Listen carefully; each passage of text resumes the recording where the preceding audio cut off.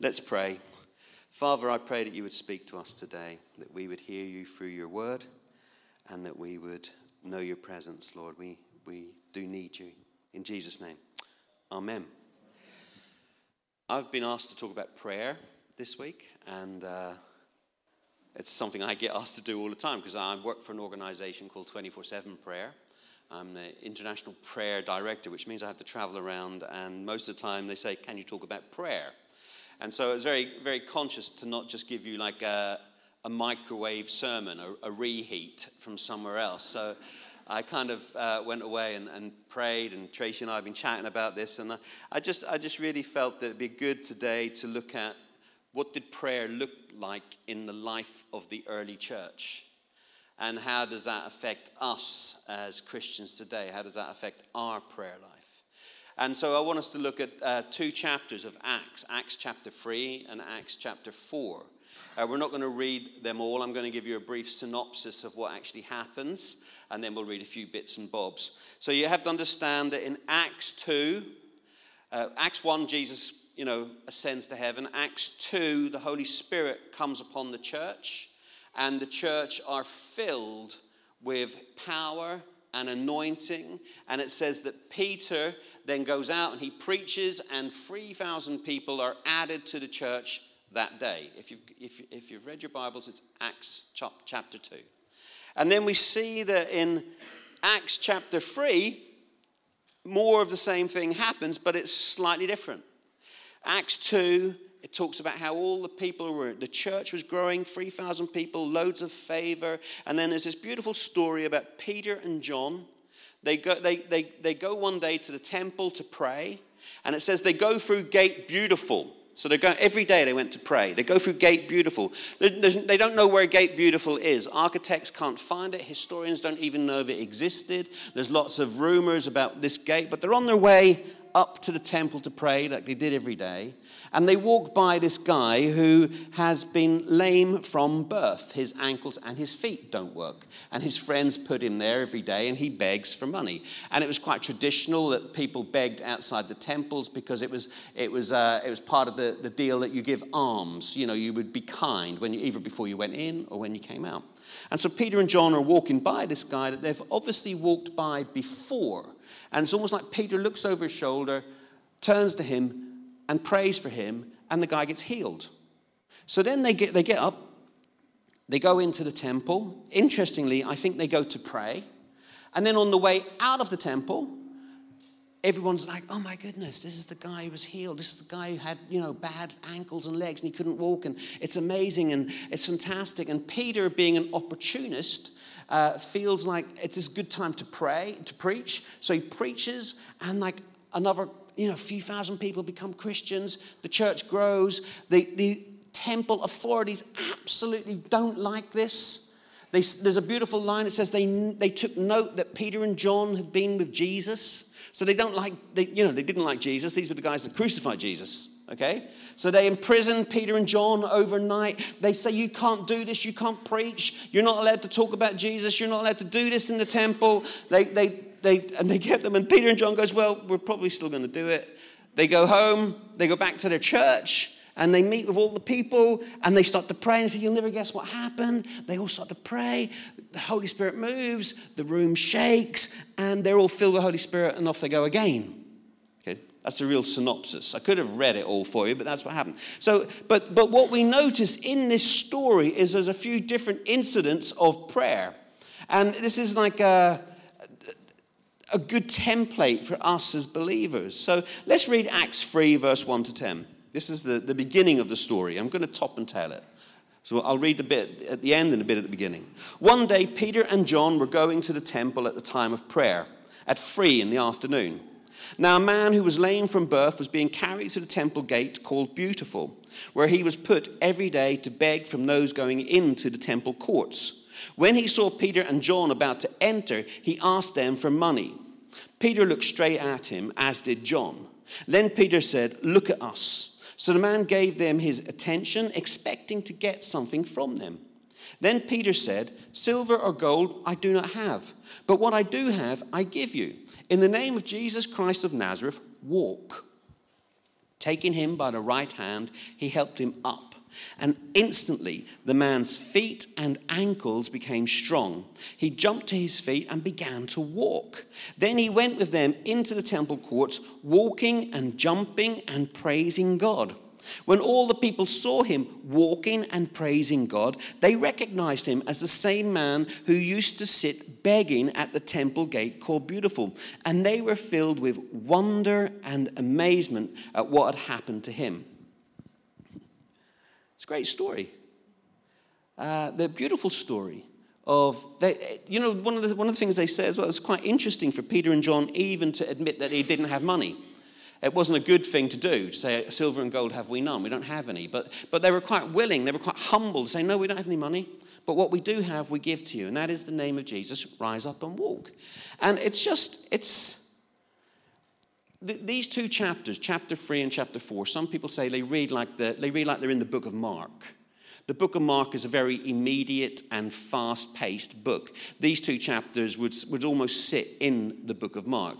The reason Luke chose this story is the first ever kind of depiction of the church being persecuted. Up until then, in Acts chapter 2, verse 47, it said they had enjoyed the favor of all the people. So here we have the first instance of the church being persecuted. Not the people of Israel, because we know that they were exiled and persecuted, but the new church, this is the first time it was persecuted. There'd been other signs and other wonders, but the author of Acts decided to tell us this story because it was about the church and the beginning of its persecution. Are you with me? Good. So there's three things I think we can pick out of this about prayer that would help us. One is the regular, the stuff we do every day. The two is the spontaneous, the stuff that happens spontaneously. And the three is the contended. So there's three different things I think we can look at when it comes to prayer. There's spontaneity, regularity, and contention. So, I think we can pick it out of here. And it's something that we can easily apply to our own lives. The first thing we'll see that in Acts chapter 3, verse 1, it says this: one day Peter and John were going up to the temple at the time of prayer, at 3 in the afternoon. See, they did this every day. This was at the hour of prayer. They say it's about the 9th hour, about 3 p.m. for what is known as the Lesser Mincha, just in case. Okay? And the traditions of later day Judaism had fixed the 3rd and 6th and 9th hours of each day as times of prayer. So when the disciples were filled with the Holy Spirit on the day of Pentecost and God showed up, they still did their regular stuff that they did every day, which was every day they went and they prayed 3 times. There was in the morning, in the middle of the day, and at the end of the day. There was a basic rhythm of prayer that was applied to the life of the early church. It was based on like Psalm 55. Verse 16 to 17, it says, as for me, I call to God and the Lord saves me. Evening, morning, and noon, I cry out in distress and he hears my voice. There's a history in that time of people praying 3 times a day. And it would say that the early disciples and the early church, they did exactly the same. They prayed 3 times every day.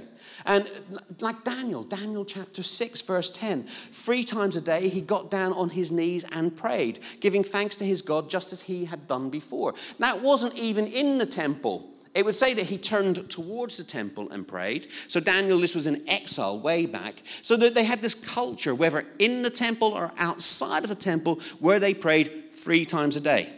And that's just what was happening that day. Peter and John were just doing what Christians do. They were on their regular, every day, we're going to go and pray.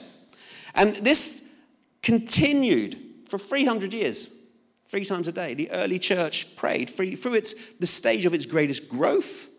And when it made its biggest impact, everyday disciples, or as Chris Rogers likes to say, apprentices of Jesus, prayed 3 times a day. And because it was observed in different places in Alexandria in Egypt from Clement, who was there in 200 AD. They prayed 3 times. The rule of St. Benedict is 7 times a day. That was 600 AD. And that still happens today. So there's all these regular things that happened where people prayed daily. And I guess for me, thinking about my own prayer life as a Christian, what's my regular rhythm? What do I do regularly to pray? What have I put in place in my life where I pray daily? Because it would look to me like this was the way that the church worked. This is the way that Christians were supposed to live. They were meant to be people who prayed regularly, without guilt, without condemnation, but a sense of, if I am a Christian, if we are part of this, we should pray daily. And it wasn't even like, I'm just going to pray in my head while I'm going about my business. Because I think we all do that. Or I do anyway. I don't know about you. But, we pray just when we're doing our stuff. It was actually a set-aside time to pray. A moment where one stopped and focused completely on God. And this was what sustained and grew the early church. This kind of daily rhythm of prayer. And I would suggest that it's probably what sustains and still grows the church today. You'll see all sorts of rule of life stuff popping up. John Mark Comer and all these different guys. They're all doing this kind of like, we need a rule of life. And I think it's really good. We do. Where a rule of life is like, I'm going to do this, this, and this twice a day or 3 times a day or whatever. But what is your rule of life? What is your rhythm of prayer that you put in place? And I think we all need one. We have a little app called Lectio 365, which I use every day. And it basically, if you get a chance, you should download it. It's quite helpful. And it basically helps me to remember to pray every day. And it talks me through my prayer. It's about 10 minutes of my day, and I play it, and there you go. And I've got a little prayer time. In the morning, I decide that I'm going to read a chapter of the Bible. I'm going to pray. You build in a daily rhythm of prayer. And I don't know what you need to do to build in a daily rhythm of prayer. You might think, I don't know. I don't want to get all caught up in that. I don't want to get weighed down by it. I just think start somewhere. We've got to start somewhere when it comes to what are we doing every day to help us grow as Christians. If the problem is someone going, I'm going to pray for half an hour, 3 times a day, would almost set themselves up for failure. And when you can't, I don't know about you, I'm a bit like, it was Winston Churchill in one of his speeches in Parliament where they said Winston went for today totus porcus, which means the whole hog. He went the totus, Latin, totus porcus. And I'm a bit like that. I want to go for it, full on. But then I'm like, if I don't quite get it, I'm like, oh my goodness, I failed. And so I think it's better sometimes to start small and build up rather than to start like, big and then collapse. I go and meet with churches and they'll say, we're going to do 24/7, 365. So we're going to pray for 24, we're just going to pray all year, non-stop. And most churches are going to fail at that. And we have to say, why don't you just try and do 24/1, 24 hours, for one day, or 24/7, build up to it. And so even on a big level, people have to build up to it. But us as Christians, we need to find ways of regular praying, regular connection with God. Even setting an alarm on a phone that says, pray. We have where I obviously, I've got a job that this helps quite a lot. I work for a prayer organization, okay? So it would be a bit weird if we didn't do this stuff. But we set an alarm. So at 12 o'clock every day, we stop and we say the Lord's Prayer together. But that would be an easy enough thing for anybody to put an alarm on their phone and say, just pray the Lord's Prayer right now, and to stop and to help yourself. Use the technology that you've been given to help you develop a regular rhythm of prayer. And it would seem to me that this was part and parcel of the basic Christian life, that we had regular rhythms. And there's so many things out there that distract us, that get in the way. My problem is if I look at something like an app on my phone, I get sucked into other apps on my phone. And before you know it, I've been looking at reels on Instagram for 40 minutes. If you don't know what that is, you're lucky. But you're off on one. And so build in a regular rhythm of prayer as these guys did. I love the Aramaic word for prayer, which is the word that Jesus would have used. It is called slotha. And it literally means to set a trap. To set your mind like a trap and wait patiently to catch the thoughts of God. It's beautiful, isn't it? This is to trap like inner guidance and impulses, attentiveness, adjustment, or just tuning in. And so when Jesus, this is the language that Jesus would have spoken, Aramaic. Okay, he would have known Hebrew, but his primary language would have been Aramaic. So when he talked about prayer, we have the New Testament is written in Greek, but it wasn't written by Jesus. Do you understand? It was, you know what I mean. It was written by people who wrote in Greek. They didn't write in Aramaic. So when Jesus mentioned the word prayer, this is what he would have said Sloffer. Teach us how to sloffer. Teach us how to tune in. Teach us how to connect with God. Teach us how to hear his voice. And I would suggest that the only way we hear God's voice and we tune in is if we do it regularly. Regularly. You get more used to it if you do it regularly. And there's a sense about like putting a regular rhythm in place that enables us to tune in to God. And then what could happen is the spontaneous. When we have a regular prayer life, I think we also can have a spontaneous prayer life. When you think about this, Peter and John, they walk past the man, and it's almost like Peter turns, and it's almost like something prompts him. Like someone went, or someone went, excuse me, Peter, you listening? And he had probably walked by that guy so many times, but because of his regular prayer life, of the infilling of the Holy Spirit in him, that there was a sense in which he responded to the little, let's call it, nudge of the Holy Spirit. Well, hang on a minute. He's asking for money.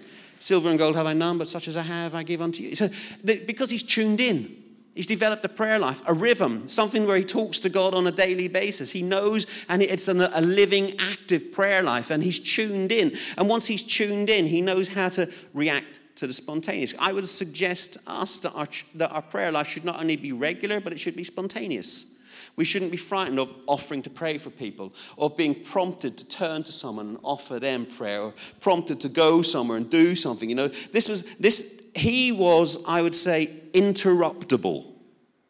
Are we interruptible? Do we let God interrupt us? Interrupt our everyday lives to say, could you pray for this person? Or are we so fixed in what we're doing and how we're living that we're no longer interruptible? That is a word, interruptible. It's quite a nice word, actually. A bit hard to say. I would be concerned, right, if my rhythm of life did not allow for interruption. But I would also be concerned if the only prayer life I had was one of these kind of crazy interruption ones. I think you need both. And depending on your personality, we're going to be drawn to different types. But we need both. We need the regular, everyday prayer life, the one where we rock up to the temple in the morning, at lunchtime, and in the evening, whatever that looks like. But we also need to live that life that is one that is, God, you can interrupt me. You can interrupt me. Because we just don't want to get stuck in an uninterruptible spot where we are no longer spontaneous. Because God is living and active. Peter did it again, when in Acts 10, when he was on the rooftop, it says he went up at noon, this is the evening prayer. Noon was midday. He went up to pray, and God speaks to him and interrupts his life and says, oh, you need to go to Cornelius' house. So he had these regular rhythms, but they were broken in. And then amazing things happened. Actually, in Acts chapter 10, it was the birth of the church being moved out into the Gentile world, if you look into it. But he lived this interruptible life. I always find it fascinating in Luke 2, verse 43, that talks about Mary and Joseph. It says they were returning home from the temple, but Jesus had stayed behind and they were unaware of it. I don't know about you, but sometimes in my own Christian walk, it becomes so methodical that I can be plodding along and Jesus has stayed behind and I'm unaware of it. It was R.T. Kendall, I think, who once said that 95% of what the church does, it could do without the Holy Spirit. Do you mean we know how to do a good meeting, we know how to do a good preach, we know how to, but we need to be interruptible. And they'd gone on and they'd forgot, where's Jesus? It took them 3 days before they even realized Jesus wasn't with them. I'd hate to get to that stage where I looked back at my Christian walk and thought, hang on, I was just doing stuff. I was no longer interruptible. There's always something in us, I think, that desires a little bit more. We want more. And I think the more comes when we live in the regular, but we have to always be ready for the more, for God to break in. I love Lord of the Rings. I'm not sure if anyone else does, but I do. And there was J.R. Tolkien talks about in The Hobbit, actually, and he talks about when all the elves, and no, not the elves, the dwarfs and all that, they all come round to Bilbo's house. And they're all singing ancient songs in Bilbo's house, and they're kind of singing these kind of like dwarf songs and things like that. And he's Bilbo's a Took, by the way. That's his kind of like family name. And it says, then something Tookish woke up inside him. And he wished to go and see the great mountains and hear the pine trees and the waterfalls and explore the caves and wear a sword instead of a walking stick. Something woke up inside him. And I guess for most of us, I don't know about you, but I want a bit of adventure. I want to be spontaneous. I want God to speak. I want to be able to respond. I want to be able to stop and offer to pray for someone or offer to encourage someone. I need that in my life, and I want that. And someone was praying this morning in our prayer time at the beginning of the meeting, and I wrote it down, John 3, verse 8. The wind blows wherever it pleases. You hear its sound, but you cannot tell where it comes from or where it is going. So it is with everyone born of the Spirit. I kind of want that. You need the regular. I need to have the plan. I need to know what I'm doing, but I also want the Holy Spirit to be blowing in on a regular basis and kind of saying, do this, go here, do that. That's what we want. Our faith is living and active. It's not just kind of like boring, dull, and repetitive. There are, in fact, quite a lot of Bible verses missing in the Bible. The Apostle Paul got up this morning, he made a tent, he read his Bible and prayed, and then he went to bed. There's lots of days where the disciples did that. They just got up and did their normal life. But there were moments, they were so tuned into God, there were moments where God broke in and they knew what to do and they knew when to respond. And I would say we need to live our lives in such a way where we're available to the inbreaking of the Holy Spirit, to tell us to do something new, go somewhere new, be something to someone in a different way. But we need the regular, but we need to be, God, please speak to me today. And if he doesn't, we don't lose faith. If we don't have a mad day where something crazy happens, that's okay. We just make a tent and go to bed. We just keep doing it, and keep trusting, and these things still happen. And I always love it when God breaks in, stuff happens, people get saved, the church grows. It's amazing when people are responsive to the spontaneous work of God. And then the last thing that happens is it is contended. The contended. I've got to work on my tenses with this stuff. But they were thrown into custody for the night, and then the Sanhedrin tell them they must not do it anymore. Now, the church is always contested. The Sanhedrin, this is possibly the great Sanhedrin, because Gamaliel shows up in chapter 5, and he was the head of the great Sanhedrin. Just to understand, when they were told in chapter 4, don't do this anymore, it wasn't like a parish council. Okay, it wasn't like just someone saying, don't do this anymore. These guys were like, they legislated all aspects of Jewish religious and political life within parameters laid down by biblical and rabbinic tradition.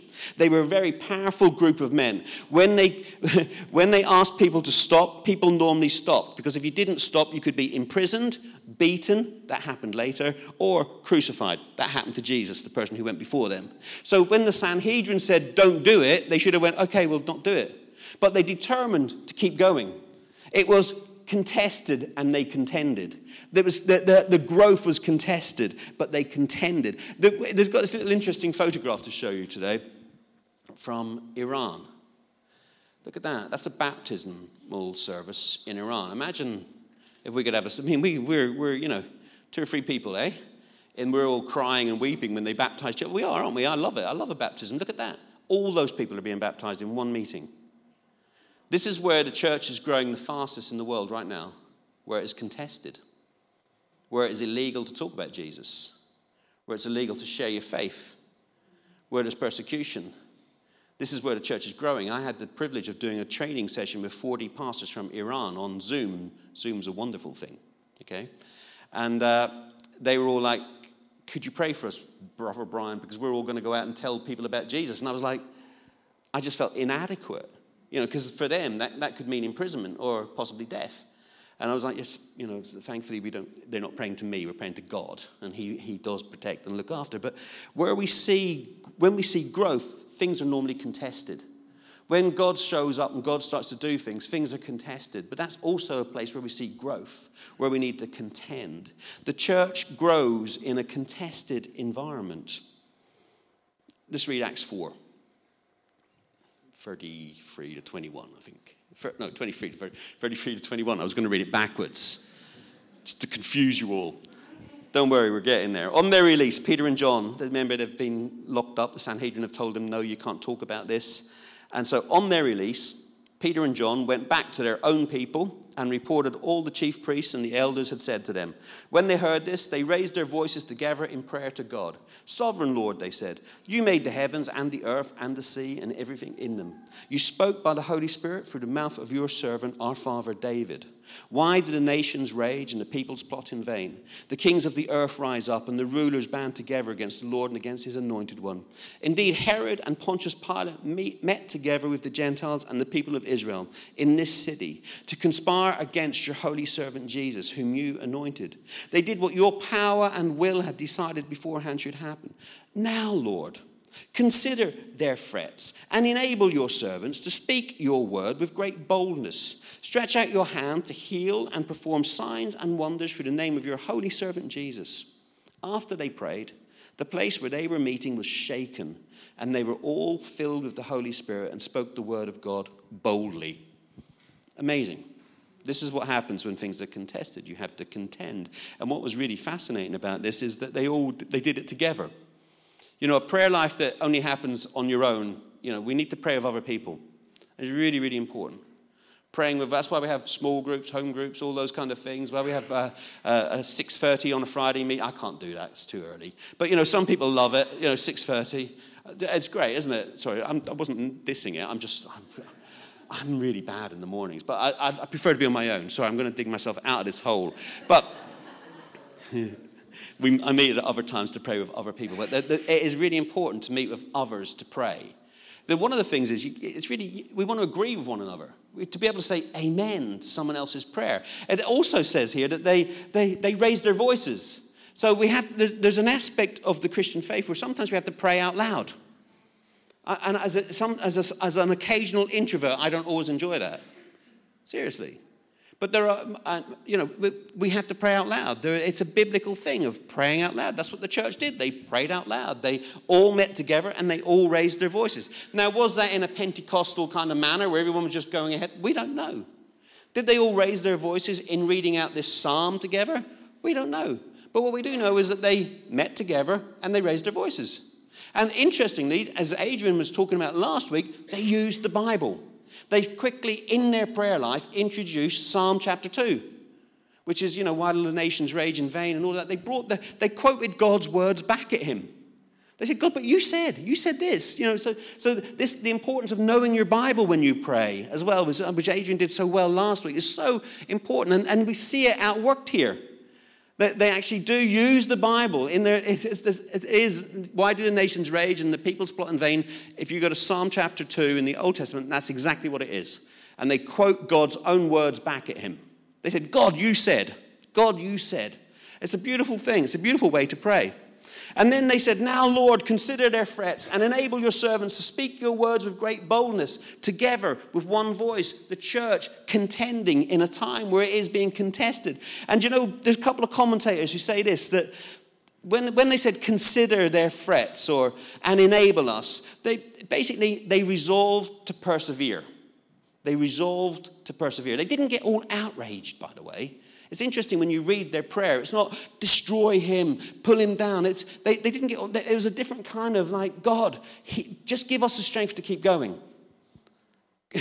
Enable your servants to speak your word with great boldness. Give us the strength to keep going. They didn't say, oh Lord, please stop it. I'm sure they would have loved it to have stopped. But they said, God, even if it doesn't stop, give us the strength to keep going. And they determined to keep going. The church is built on perseverance. Perseverance. The ability to not stop, to keep going. We do need to learn the art of perseverance in a culture of immediacy.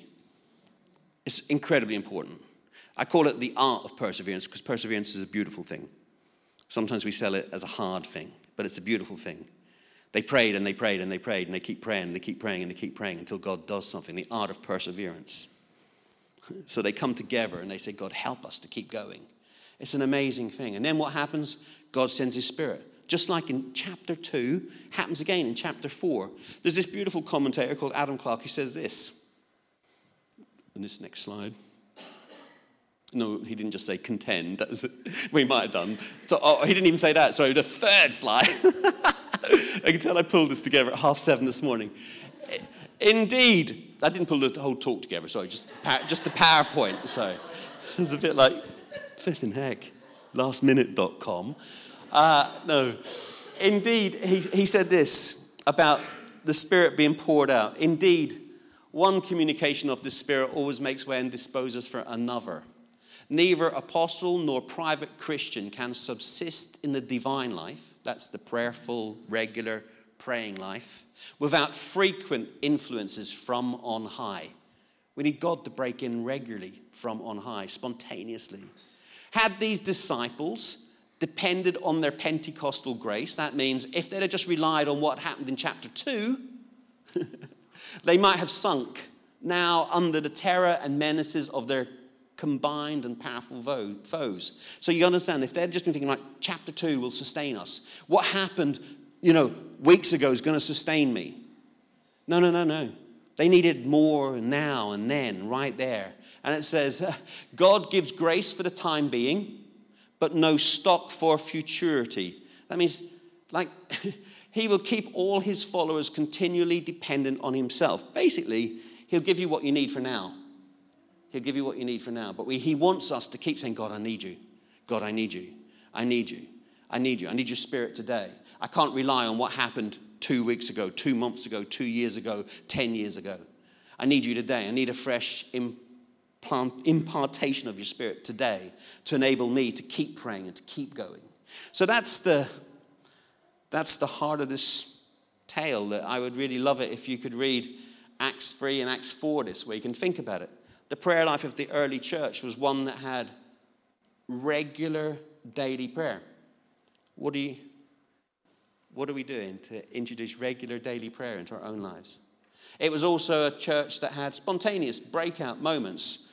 Well, we can't plan them or they wouldn't be spontaneous. But we have to live expecting them and live wanting them. And being willing when God speaks to maybe be a little bit uncomfortable and ask someone who can't walk to walk. If it all goes wrong, you're going to look pretty bad, but sometimes you've got to step out. And finally, they contended together. There's something about the church coming together and standing with one another. Last week, we stood with Ben and Lucy. Stand together. We contend together with people. No one should be contending on their own. And that's the beauty of the early church. And the model that we see is one of regular prayer, one of spontaneous prayer, and one of contending prayer. So, I want to pray. Father, I pray that you would help us to build in regular rhythms of prayer. And Father God, I pray that this week we would see some crazy, spontaneous moments where you would break in to our lives. You would cause us to do things that maybe frightened ourselves a little bit. And Lord, I pray you'd help each one of us to stand together, to contend together, to bring your word back to you. Come, Holy Spirit, may we be a church that is a church full of prayerfulness and praying, because we need you. We don't want to get 3 days down the road and find out we left you behind. We need you. We want to be dependent on you. So come, Holy Spirit, influence us, speak to us and lead us. In Jesus' name, amen.